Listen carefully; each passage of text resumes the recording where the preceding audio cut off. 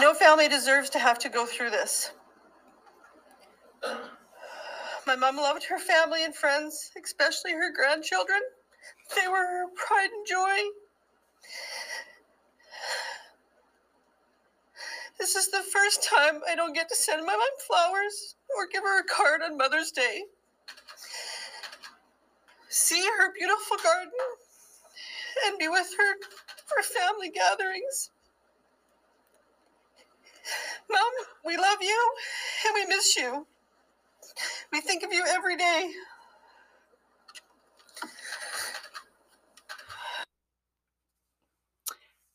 This is Megan. And I'm Christy. And this is Homebrew Murder Crew. Thanks for joining us on another episode. Episode 2. That's 2 if you're just English speaking.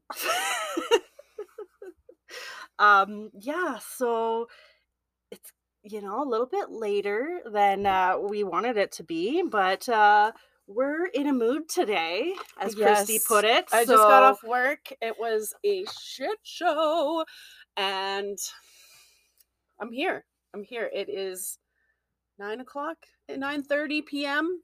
9:30. We're going to bust this out, and then I'm going to do another 12-hour shift tomorrow. Yikes. So what are we doing? What did we just listen to, Megan? So what you just heard there was a recording of a press conference where the daughter of our victim in today's episode was pleading to the media for the killer of her mother to come forward. So we're going to get to that later on in the episode, but I just wanted to make sure you guys heard that before we got started.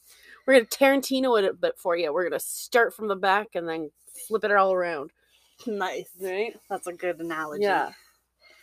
All right, so let's just get started. We'll do all the other stuff at the end. Yeah. If you want to stick around for that, then you can. If you don't want to, then I guess you don't have to. So we'll get started here. So today we are covering the murder of Irene Carter of Lethbridge, Alberta, Canada.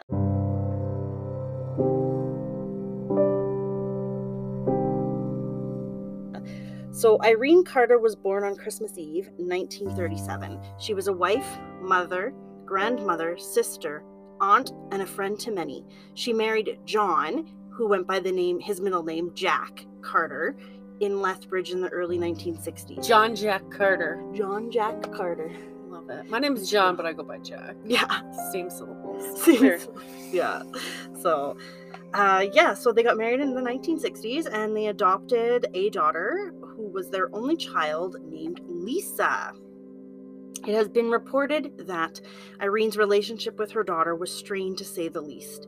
Neighbors remembered Irene as kind, and she kept mostly to herself. She loved to garden and kept an immaculate yard. In 2015, Jack was diagnosed with dementia and was moved to a care facility. Oh, terrible. Her daughter Lisa, now Lisa Freyhout, she got married to a gentleman named Dean Freyhout. They were living about 2 hours away in the city of Calgary. So Irene was essentially on her own, living in Lethbridge. And for context, Lethbridge is about 2 hours south of Calgary, Calgary being one of the major cities in Alberta. So, on January 7th, 2016, Irene Carter's body was discovered by her son-in-law, Dean, and her daughter, Lisa, inside her Lethbridge home. It wasn't difficult for Dean to locate Irene. When he entered the home, he'd gone through the back door, which was common practice for him and his wife.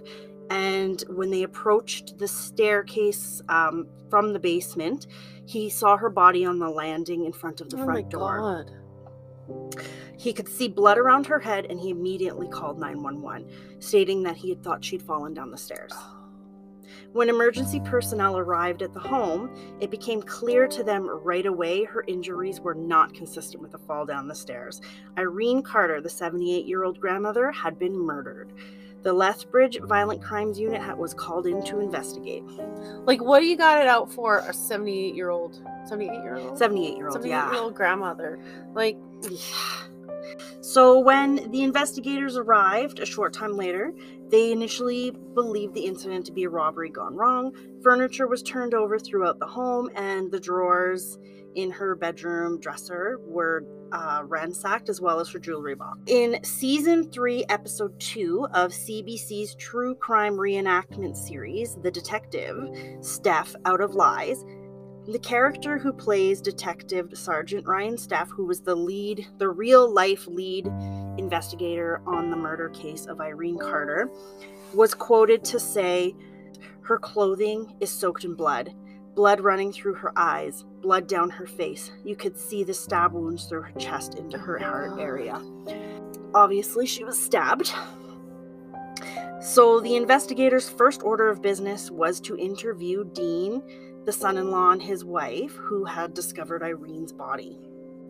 Lisa told detectives that she and Dean lived in Calgary, a 2 hours drive from Lethbridge, and they had not heard from her mother Irene for a few days. Lisa stated that she had asked her son, Forrest, who lived in Lethbridge, if he would go check on his grandmother, as she had many times before, but he was away on a camping trip with his friends and was unable to. After being unable to reach Irene for a couple of days, Lisa and Dean drove the 2 hours from Calgary to Lethbridge to check on her. Instead, they found her body. Dean then described to detectives how he had found Irene. He told investigators that he had entered Irene's home from the back door through the basement, a standard practice. After going up the stairs towards the front door, he spotted Irene. He saw her and saw the blood around her head and that it was dry. Knew right away that he could not help her. He shouted to his wife, Lisa, who was waiting outside, to not come in the house. After taking both Dean and Lisa's statements, detectives informed them that Irene had been murdered. They both appeared shocked at the news. Lisa then shared with detectives that the last time she had spoken to Irene had told her of a pushy repairman that had been by the house trying to get her to hire him to do some work. Nothing more of note was discussed. Interview, not investigation. Yes. So Irene's autopsy results showed that she had been killed 4 days before her body was discovered. So that would have been sometime in the afternoon of January 13th, 2016. She had been stabbed 18 times in the chest. Wow, that's overkill. And suffered multiple blunt force injuries to her head. She had suffered traumatic brain injuries in the attack, and she ultimately bled to death. Oh my God. Now detectives had information they needed to begin their investigation. One of the first things they did is they obtained access to Irene's phone records and saw that in the hours leading up to her death on January 13th, Irene had listened to a voicemail, then picked up a phone call from her daughter Lisa, and then after that she had received another call from a friend that had gone unanswered. So they assumed that at the time that second call came in that she was already dead. Right. So with this new information of the phone records, it was time for detectives to get Lisa and Dean's alibis for the day of Irene's murder. Lisa and Dean were both brought back into the police station for further questioning, and Lisa was asked about the phone call to Irene that took place on the day of the murder. Lisa told detectives that she and Irene had not discussed anything important, just the pushy repairman, right, that had been by the house that Lisa had mentioned in the first interview. Okay, so Dean was questioned about how he could notice the head trauma to Irene, but not the blood pooling on her chest. Dean had advised the detectives that he had seen the blood around her head from a distance and didn't get close enough to the body to see the further injuries. So the blood at that pooling in the point, chest. whatever you see, are you really gonna be like, let's take a closer look? Yeah, absolutely. You're probably getting the F out of there. Yeah, and he stated that the blood was dry, so he knew that it was already, it was too late. Yeah. So the detectives asked both Dean and Lisa about their whereabouts at the time of Irene's murder. Dean advised detectives that he had been at work at the time, and Lisa said that she'd been spending the day with a friend.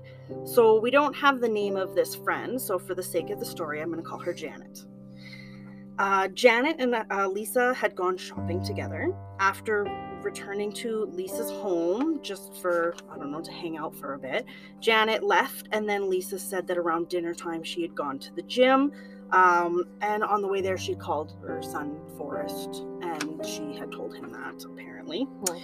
So both Dean's co-workers and boss confirmed that he was at work that day, and Lisa's alibi also was confirmed. A few days later, a questionable social media post from Irene's grandson, Lisa and Dean's son, Forrest, appeared online, proving that Forrest had not been away camping the weekend that his grandmother was murdered.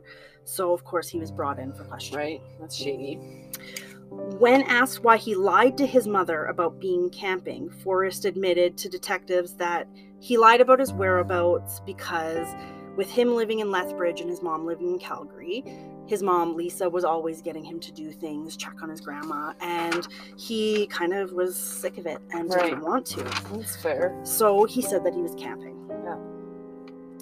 Yeah. So in the episode of CBC's The Detectives, Sergeant Steph, the real Sergeant Steph, was, he described Forrest as coming off as genuine, and that he believed right away that Forrest was shook and genuine about what he was saying, but he had to check his alibi. Forrest said that he was in class, which his professor confirmed, and he was ruled out as a suspect. Way to go, Forrest. Yeah, poor guy.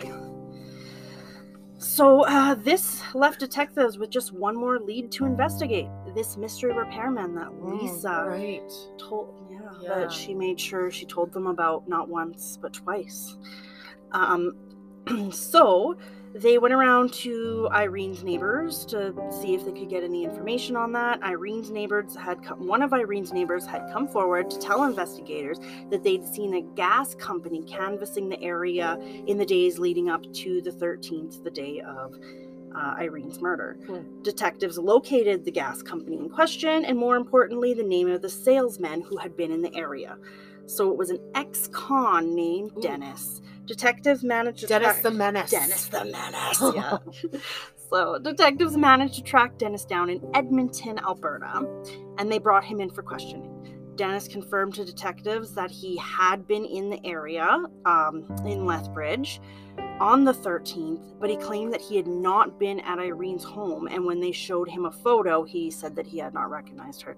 He also submitted to a polygraph test, which he passed, so they eventually ruled him out as a suspect. Dennis, not the Menace.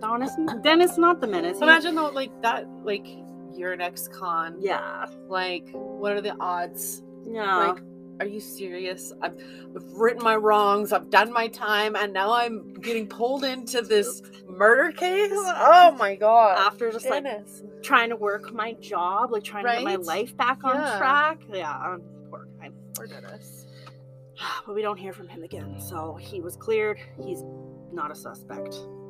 So, with all their leads coming back less than satisfactory, detectives tracked Irene's bank cards.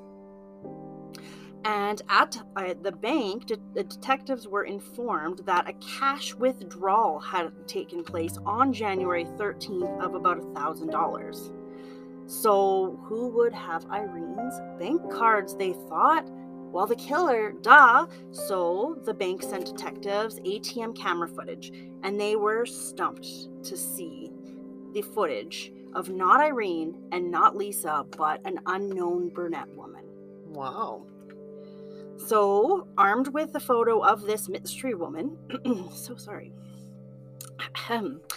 armed with a photo of this mystery woman, detectives decided to make a visit to the one person who knew Irene best, her daughter Lisa.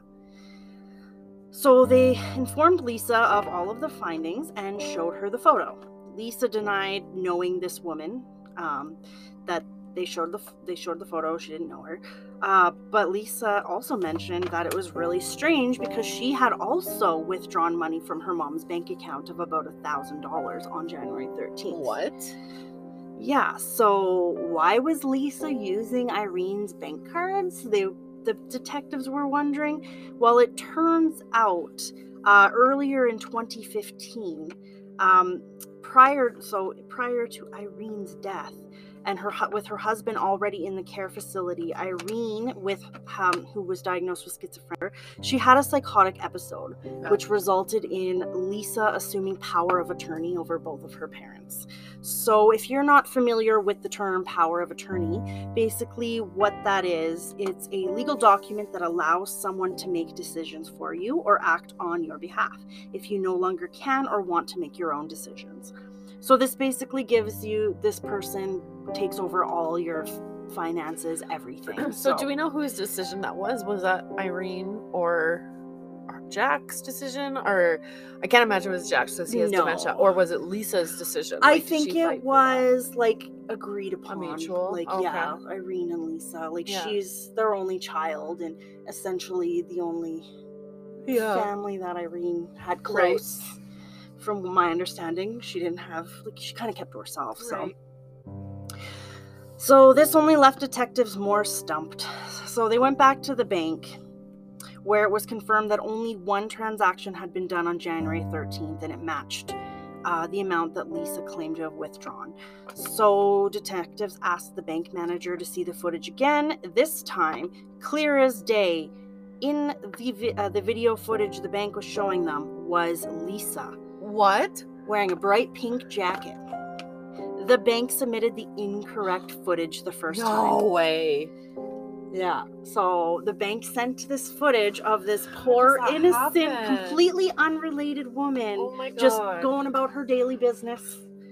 And so the bank screwed up there. Wow. But with a good excuse for Lisa withdrawing they already this money. knew, like she already said that she withdrew the money, $1,000, so they felt it was a dead end. Yeah. So they kind of were like, well, enough of that.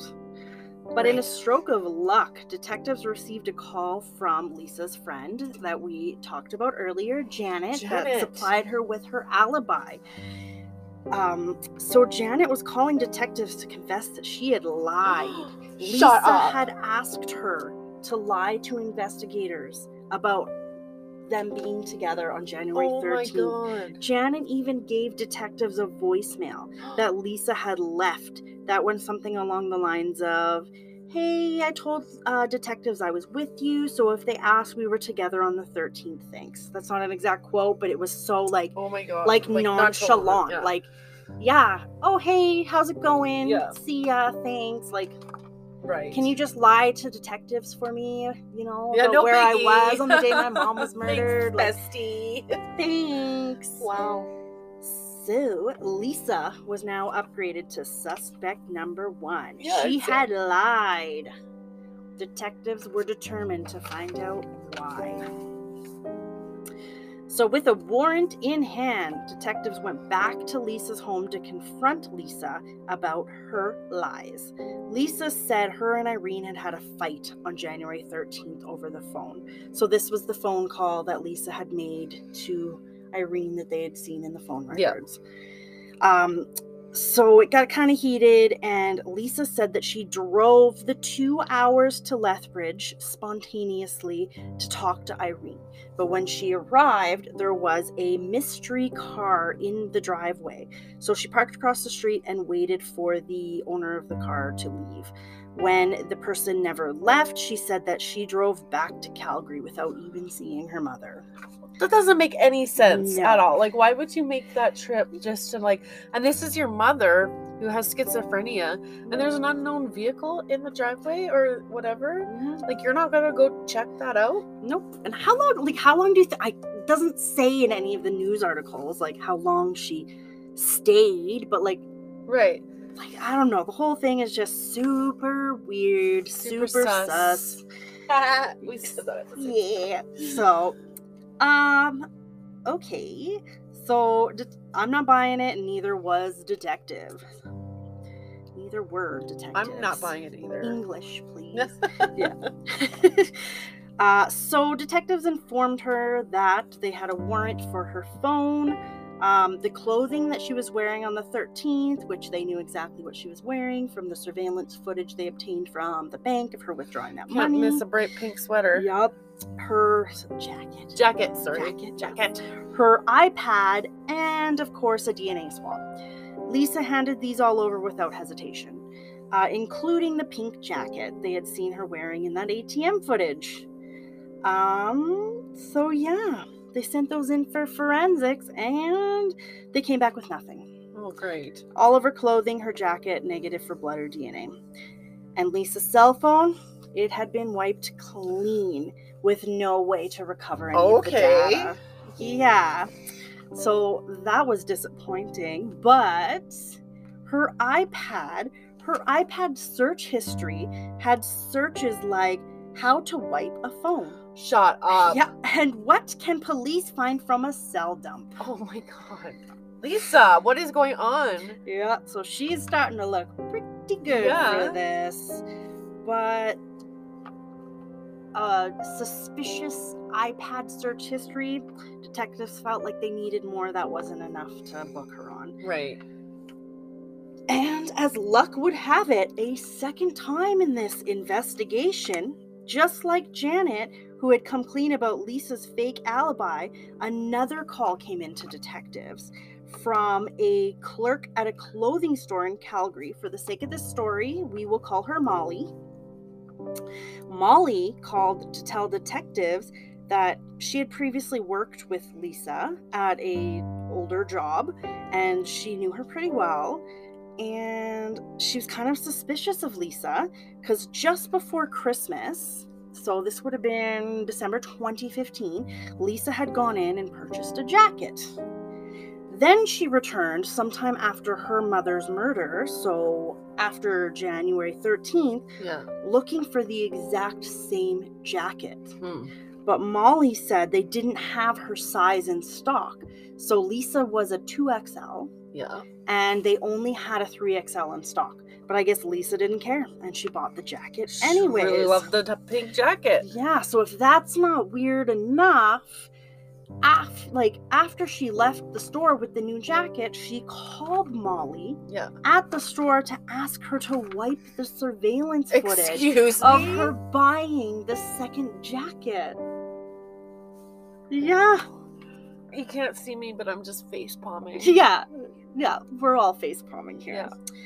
But of course, Molly said that only head office had access to the cameras and she couldn't, and she called police right away. Yeah, and she's like, that's a bit of a red flag.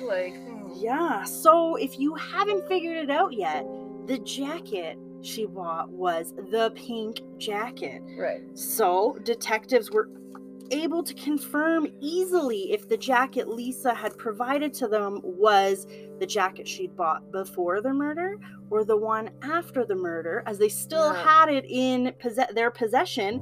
And lo and behold, it was the 3XL that they had. So this jacket wasn't even the one she was wearing the day of the murder. Yep, another lie from Lisa. I've lost track now. I know. It's so hard to follow all of her lies. Yeah. So detectives decided to go back to Irene's phone records to check the voicemail that Irene had received before the phone call from Lisa. Yeah. And the phone call she had received, the voicemail she received, was from an insurance company calling to inform Irene that she was no longer eligible for a mortgage-free discount on her insurance, and she had a fee due or something like that. Right. So knowing about Lisa having power of attorney, detectives decided to look further into this voicemail and to find out more about this insurance and the mortgage. So at the bank, they learned that in the months before Irene's murder in January 2016, a second mortgage in the amount of $100,000 had been taken out on Irene and Jack's home. And it was signed for by Lisa. Wow, okay. Yeah. So... Because we just go and do that? Yeah. She just went and took out a $100,000 mortgage on her parents' home, which they had paid the home off. They owed Yeah. nothing on it. Yeah. And that's what she had, a mortgage-free insurance Yeah. discount. And she was getting a call telling her that Right. she all of a sudden no longer was eligible for it. Weird. Interesting. Yeah, so detectives asked the bank about Irene's account history for the year of 2015. Yeah. And the bank told the detectives that in the beginning of the year, there was very, very little activity. And in the last few months, so in the time since Lisa had taken over power of attorney, over $200,000 had been withdrawn from Irene's bank accounts by Lisa. What? $200,000? $200,000. Oh, that's not some couch change either. No, absolutely not. And like, Lisa definitely didn't drive the vehicle or appear to be somebody Right, like that didn't just, like live lavishly or anything like to that. just have that kind of pocket change. Yeah. So detectives decided that they were going to tail Lisa Uh-huh. to see what she did on a day-to-day basis and see what she was up to. Right. And it didn't take them long to learn that Lisa had a dark secret. What was it? She was a gambling addict. Lisa, come on. So the detectives followed her to a casino, and when they went in to talk to the employees, they said that Lisa was a regular. Oh, shoot. Yeah, so detectives felt that they had found their motive for I murder. was just gonna say, there's Yeah. your motive. But without a murder weapon or any way to tie Lisa to the scene, detectives needed more. So they called Lisa's cell phone provider and managed to get her cell phone pings from the day of the murder and the days around the murder, and found that on January 14th, so the day after Irene was murdered, Lisa had driven out to a rural. Oh, I just lost my voice there. I can't even spell this word. Like Rural. A rural. We're gonna call it rural. I put rurally here. Rurally. A rural area. A rural area outside of Calgary, near the small town of Airdrie, which is just north of Calgary. It's practically part of Calgary. It will be one day. One day. It's like an extension of Calgary. So thinking they would maybe uncover some evidence or a murder weapon, perhaps, they went out and searched this area, but had no luck. Unfortunately, there was nothing out there. So they found themselves at Lisa's home once again to ask her about her trip to Airdrie. But Lisa had an intricate web of a story to share with detectives. Apparently, she had gone to Airdrie on the 14th, the day after her mother's murder, to meet a friend, at a gas station who was trying to escape an abusive relationship. What a stand-up citizen. Yeah. But just to clarify, technically, they found Irene on the 4th day, right? Like Yes. 4 days after. Yes. So allegedly she wouldn't have known about her mom's murder at that point. No, this was the 14th. So, you're right. Yes. Right? Yes. So allegedly. Correct. Allegedly. Yes. Correct. Okay. Yes. So, Okay. yeah. So she didn't know at this quote, didn't know, unquote, that her mom had been murdered at that time. Right. So she went out to Airdrie to help this friend who's trying to escape an abusive relationship. Detectives asked her for the information of this friend to corroborate her story.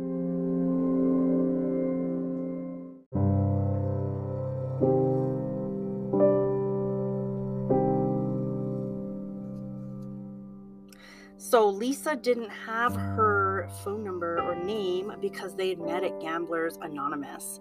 So like AA, they don't share last names or apparently phone numbers, but this friend had Lisa's number somehow, and also called her from a payphone. at the gas station.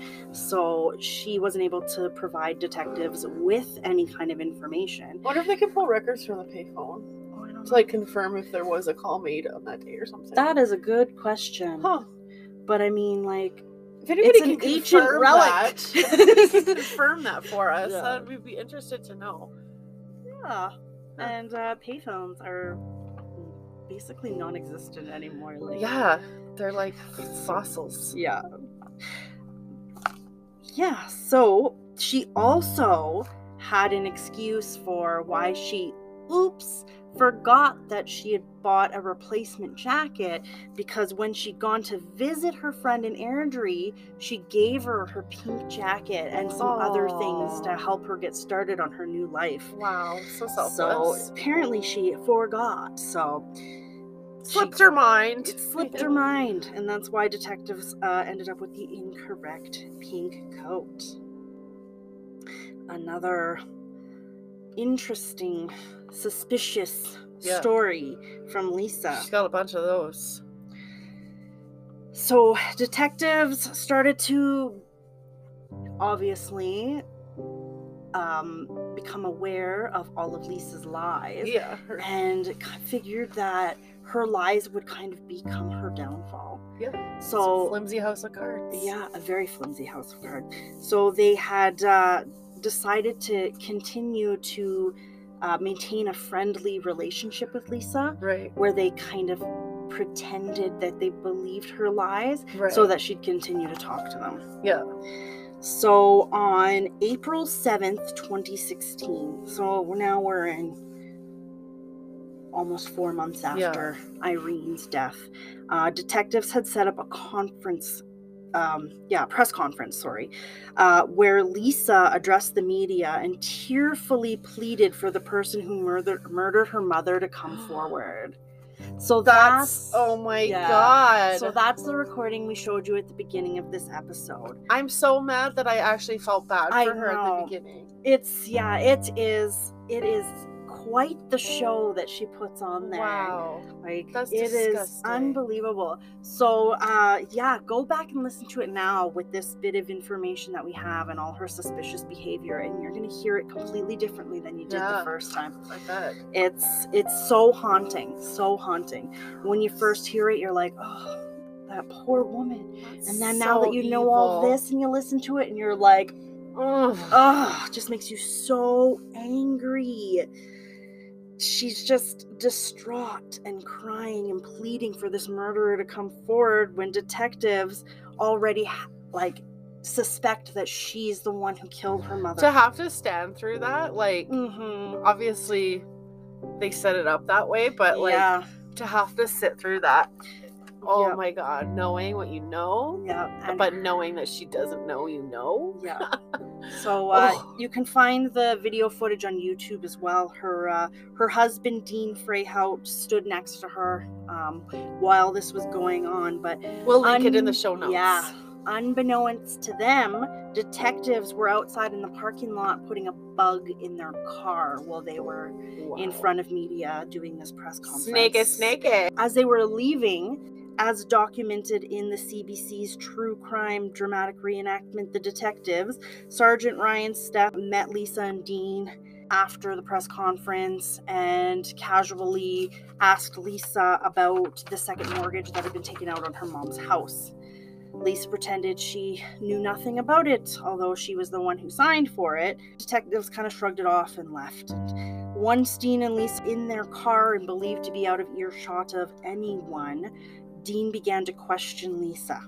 He asked her about if she knew about second. Yeah. And it became clear to detectives that Dean had no knowledge of his wife's crimes, including all of the money that she'd been spending. That was gonna be my next question. Was like, how aware of Dean is he of like this gambling problem? Like, does he have any idea about it? And then obviously, was he involved in this crime at all? So up to this point, detectives thought that maybe he was involved and had knowledge, like had known what Lisa was up to and what Lisa had done. Right. But right away after they bugged the car, they learned really quickly that Dean was innocent in all of this. And he was just being an amazing husband and supporting Right. his wife through the loss of her Poor mother. Dean. He got duped into this whole fucking thing too. Yeah. When Dean asked her what she had done with all the money, she told him that she had used it for Forrest's tuition. So, no new leads coming in. On April 22nd, 2016, detectives brought Lisa back into the police station for an interrogation. They presented Lisa with all of the evidence they had against her at this time. Then they showed her some footage that detectives in Lethbridge obtained of an interview with her son, Forrest. In the footage, Forrest had admitted that he had not received any money from his mother for his tuition. Surprise, Yeah. surprise. Shocking. And that he had lied about the phone call he received from Lisa, where she said that she was going to the gym the day of her mother's murder, and he lied because Lisa had asked him to. He also admitted that he believed his mother killed his grandmother and wanted him, her own son, to be the person to discover her body. And that's the day after the murder, she had asked him to go check on his grandma. Oh my God, I can't believe that you would bring your own child into that. I can't even imagine how he must have felt. Like, you're so supposed betrayed. to protect your children, not throw them under the bus and try to get them involved in your shady doings. Yeah. Like, fuck off. She obviously also felt the way that you do and realized the error in her ways, because that's what finally broke Lisa, and she confessed. Wow. Lisa told detectives that when Irene had received the voicemail from the insurance company on January 13th, she was livid because she did not know about the mortgage Lisa had taken out. They had gotten into a heated argument over the phone where Irene confronted Lisa about her gambling addictions. Apparently an ongoing issue. She'd gone to rehab at one point for it and they all thought recovered. So Dean must have known about the gambling issues then. I think must have known it. Yeah, I mean, I'm sure he was suspicious, but she was supposed to be a recovered gambling addict. Right. And as far as all of her family and friends were concerned, she was recovered. Right, that's right. Lisa decided to get in her car and drive the 2 hours from Calgary to Lethbridge to, quote, come clean, unquote. When she arrived, a fight ensued, and it escalated quickly when it moved into the kitchen. Lisa said that Irene had grabbed a knife from the knife block and demanded that Lisa leave. Lisa took the knife from Irene and stabbed her, pushed her down the stairs, and when she saw that she was still breathing, she proceeded to bash her head into the floor until she stopped. Wow. Disgusting. Yeah. She then staged the robbery. She'd gone around the house tossing things about. And she also said that she removed the landline phone cord so that if Irene was still alive, she couldn't call for help. Oh my God. Yeah. Wow. That is so extra. Yep. She said that she then drove back to Calgary, ditching the murder weapon in a dumpster in Claire's home along the way. She said when she arrived home, she washed her truck, threw away her shoes, and donated her clothing to Goodwill. Oh my God, what are you doing? Could you imagine being the person that bought this jacket from Goodwill, thinking that you've got this amazing new jacket, and then seeing on the news I'm so uncomfy right now. Like, you and I love thrifting, and that is just like, oh. Now every time I buy anything from the thrift store, I'm gonna ask myself, could this have been involved in a murder? Right? That's never gonna fall out of my head. Absolutely. That's gonna live there. Yes. After this, all of her lies began, and her lies essentially became her downfall. So Lisa Freyhout was arrested on April 22nd, 2016, and charged with second-degree murder of her mother, Irene Carter. In 2018, Lisa pled guilty to second-degree murder. It was only then that Irene's friends and family were able to hear the grisly account of Irene's murder in an agreed statement of account. Healthcare workers took the stand to give impact statements along with family and friends. And with Irene's schizophrenia diagnosis, Irene was under a community treatment order.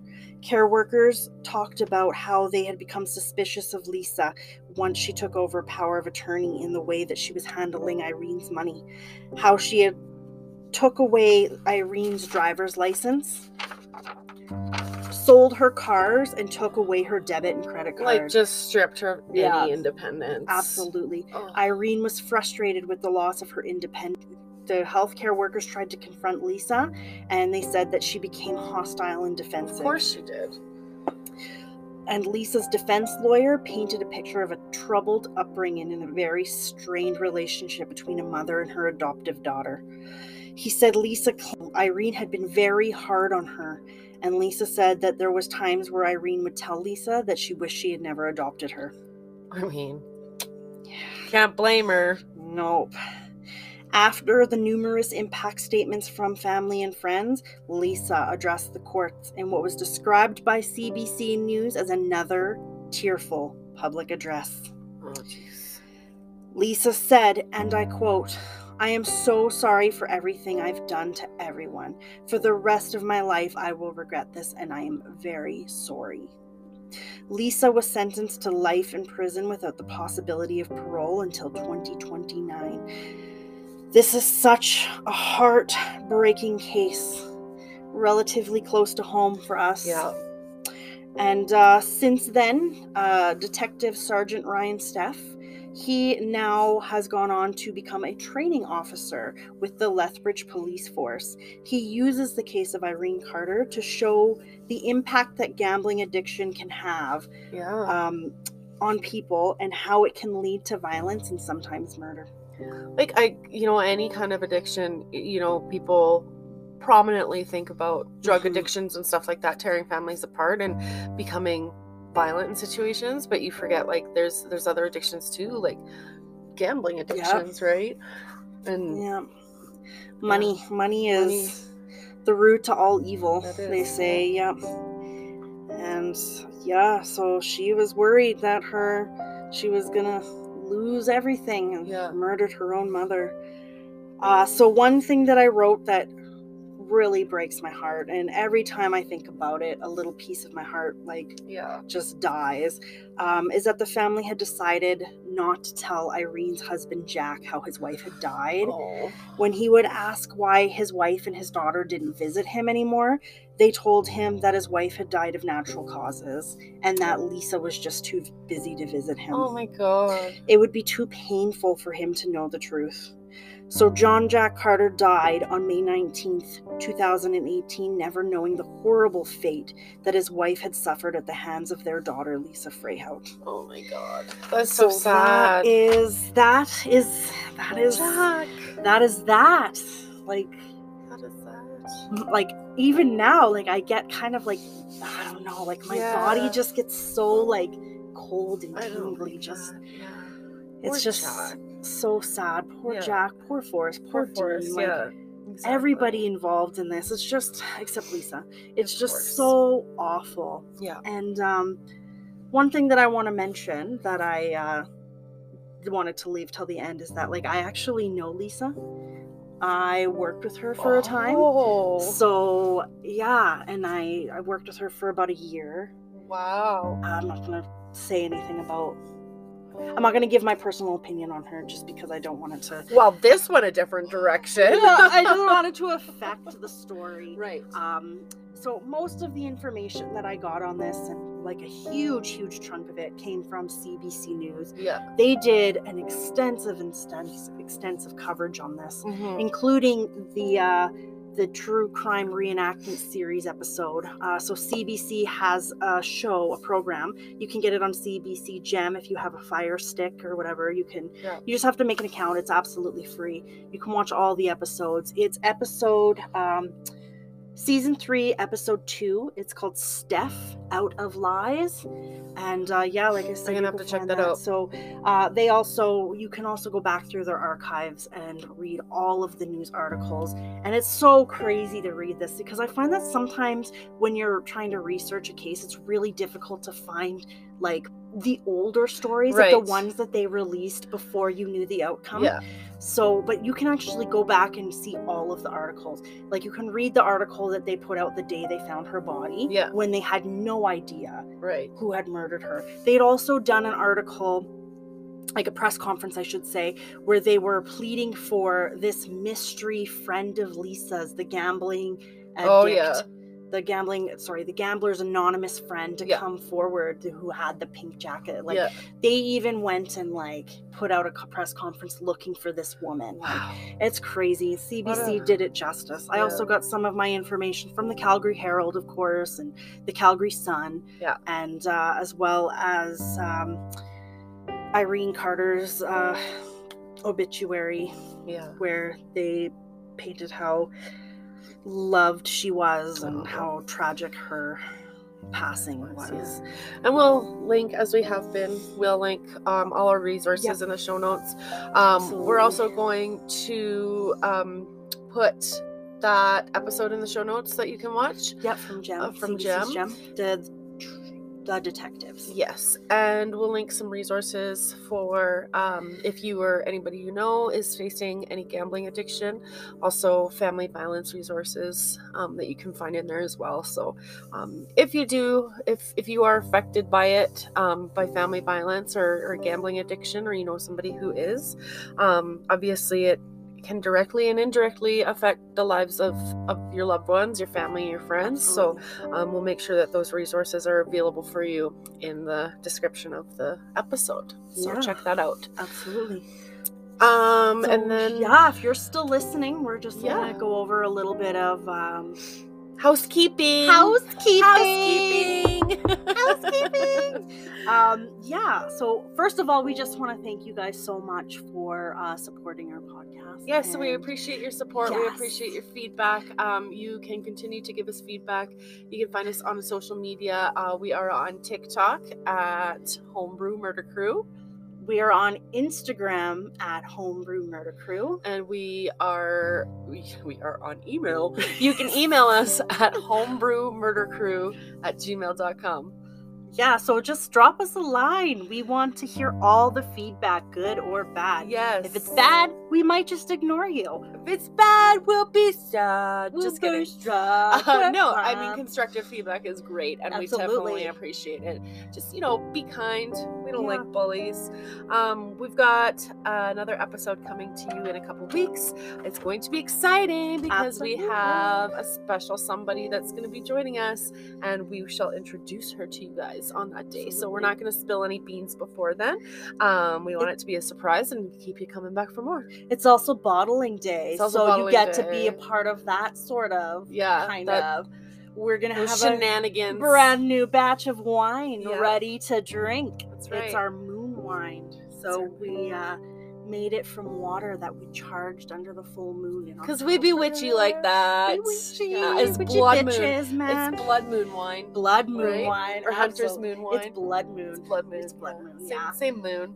Same moon. Yeah, Anyways. so that's exciting stuff too. So we cannot promise that we will be completely sober for that episode. No promises.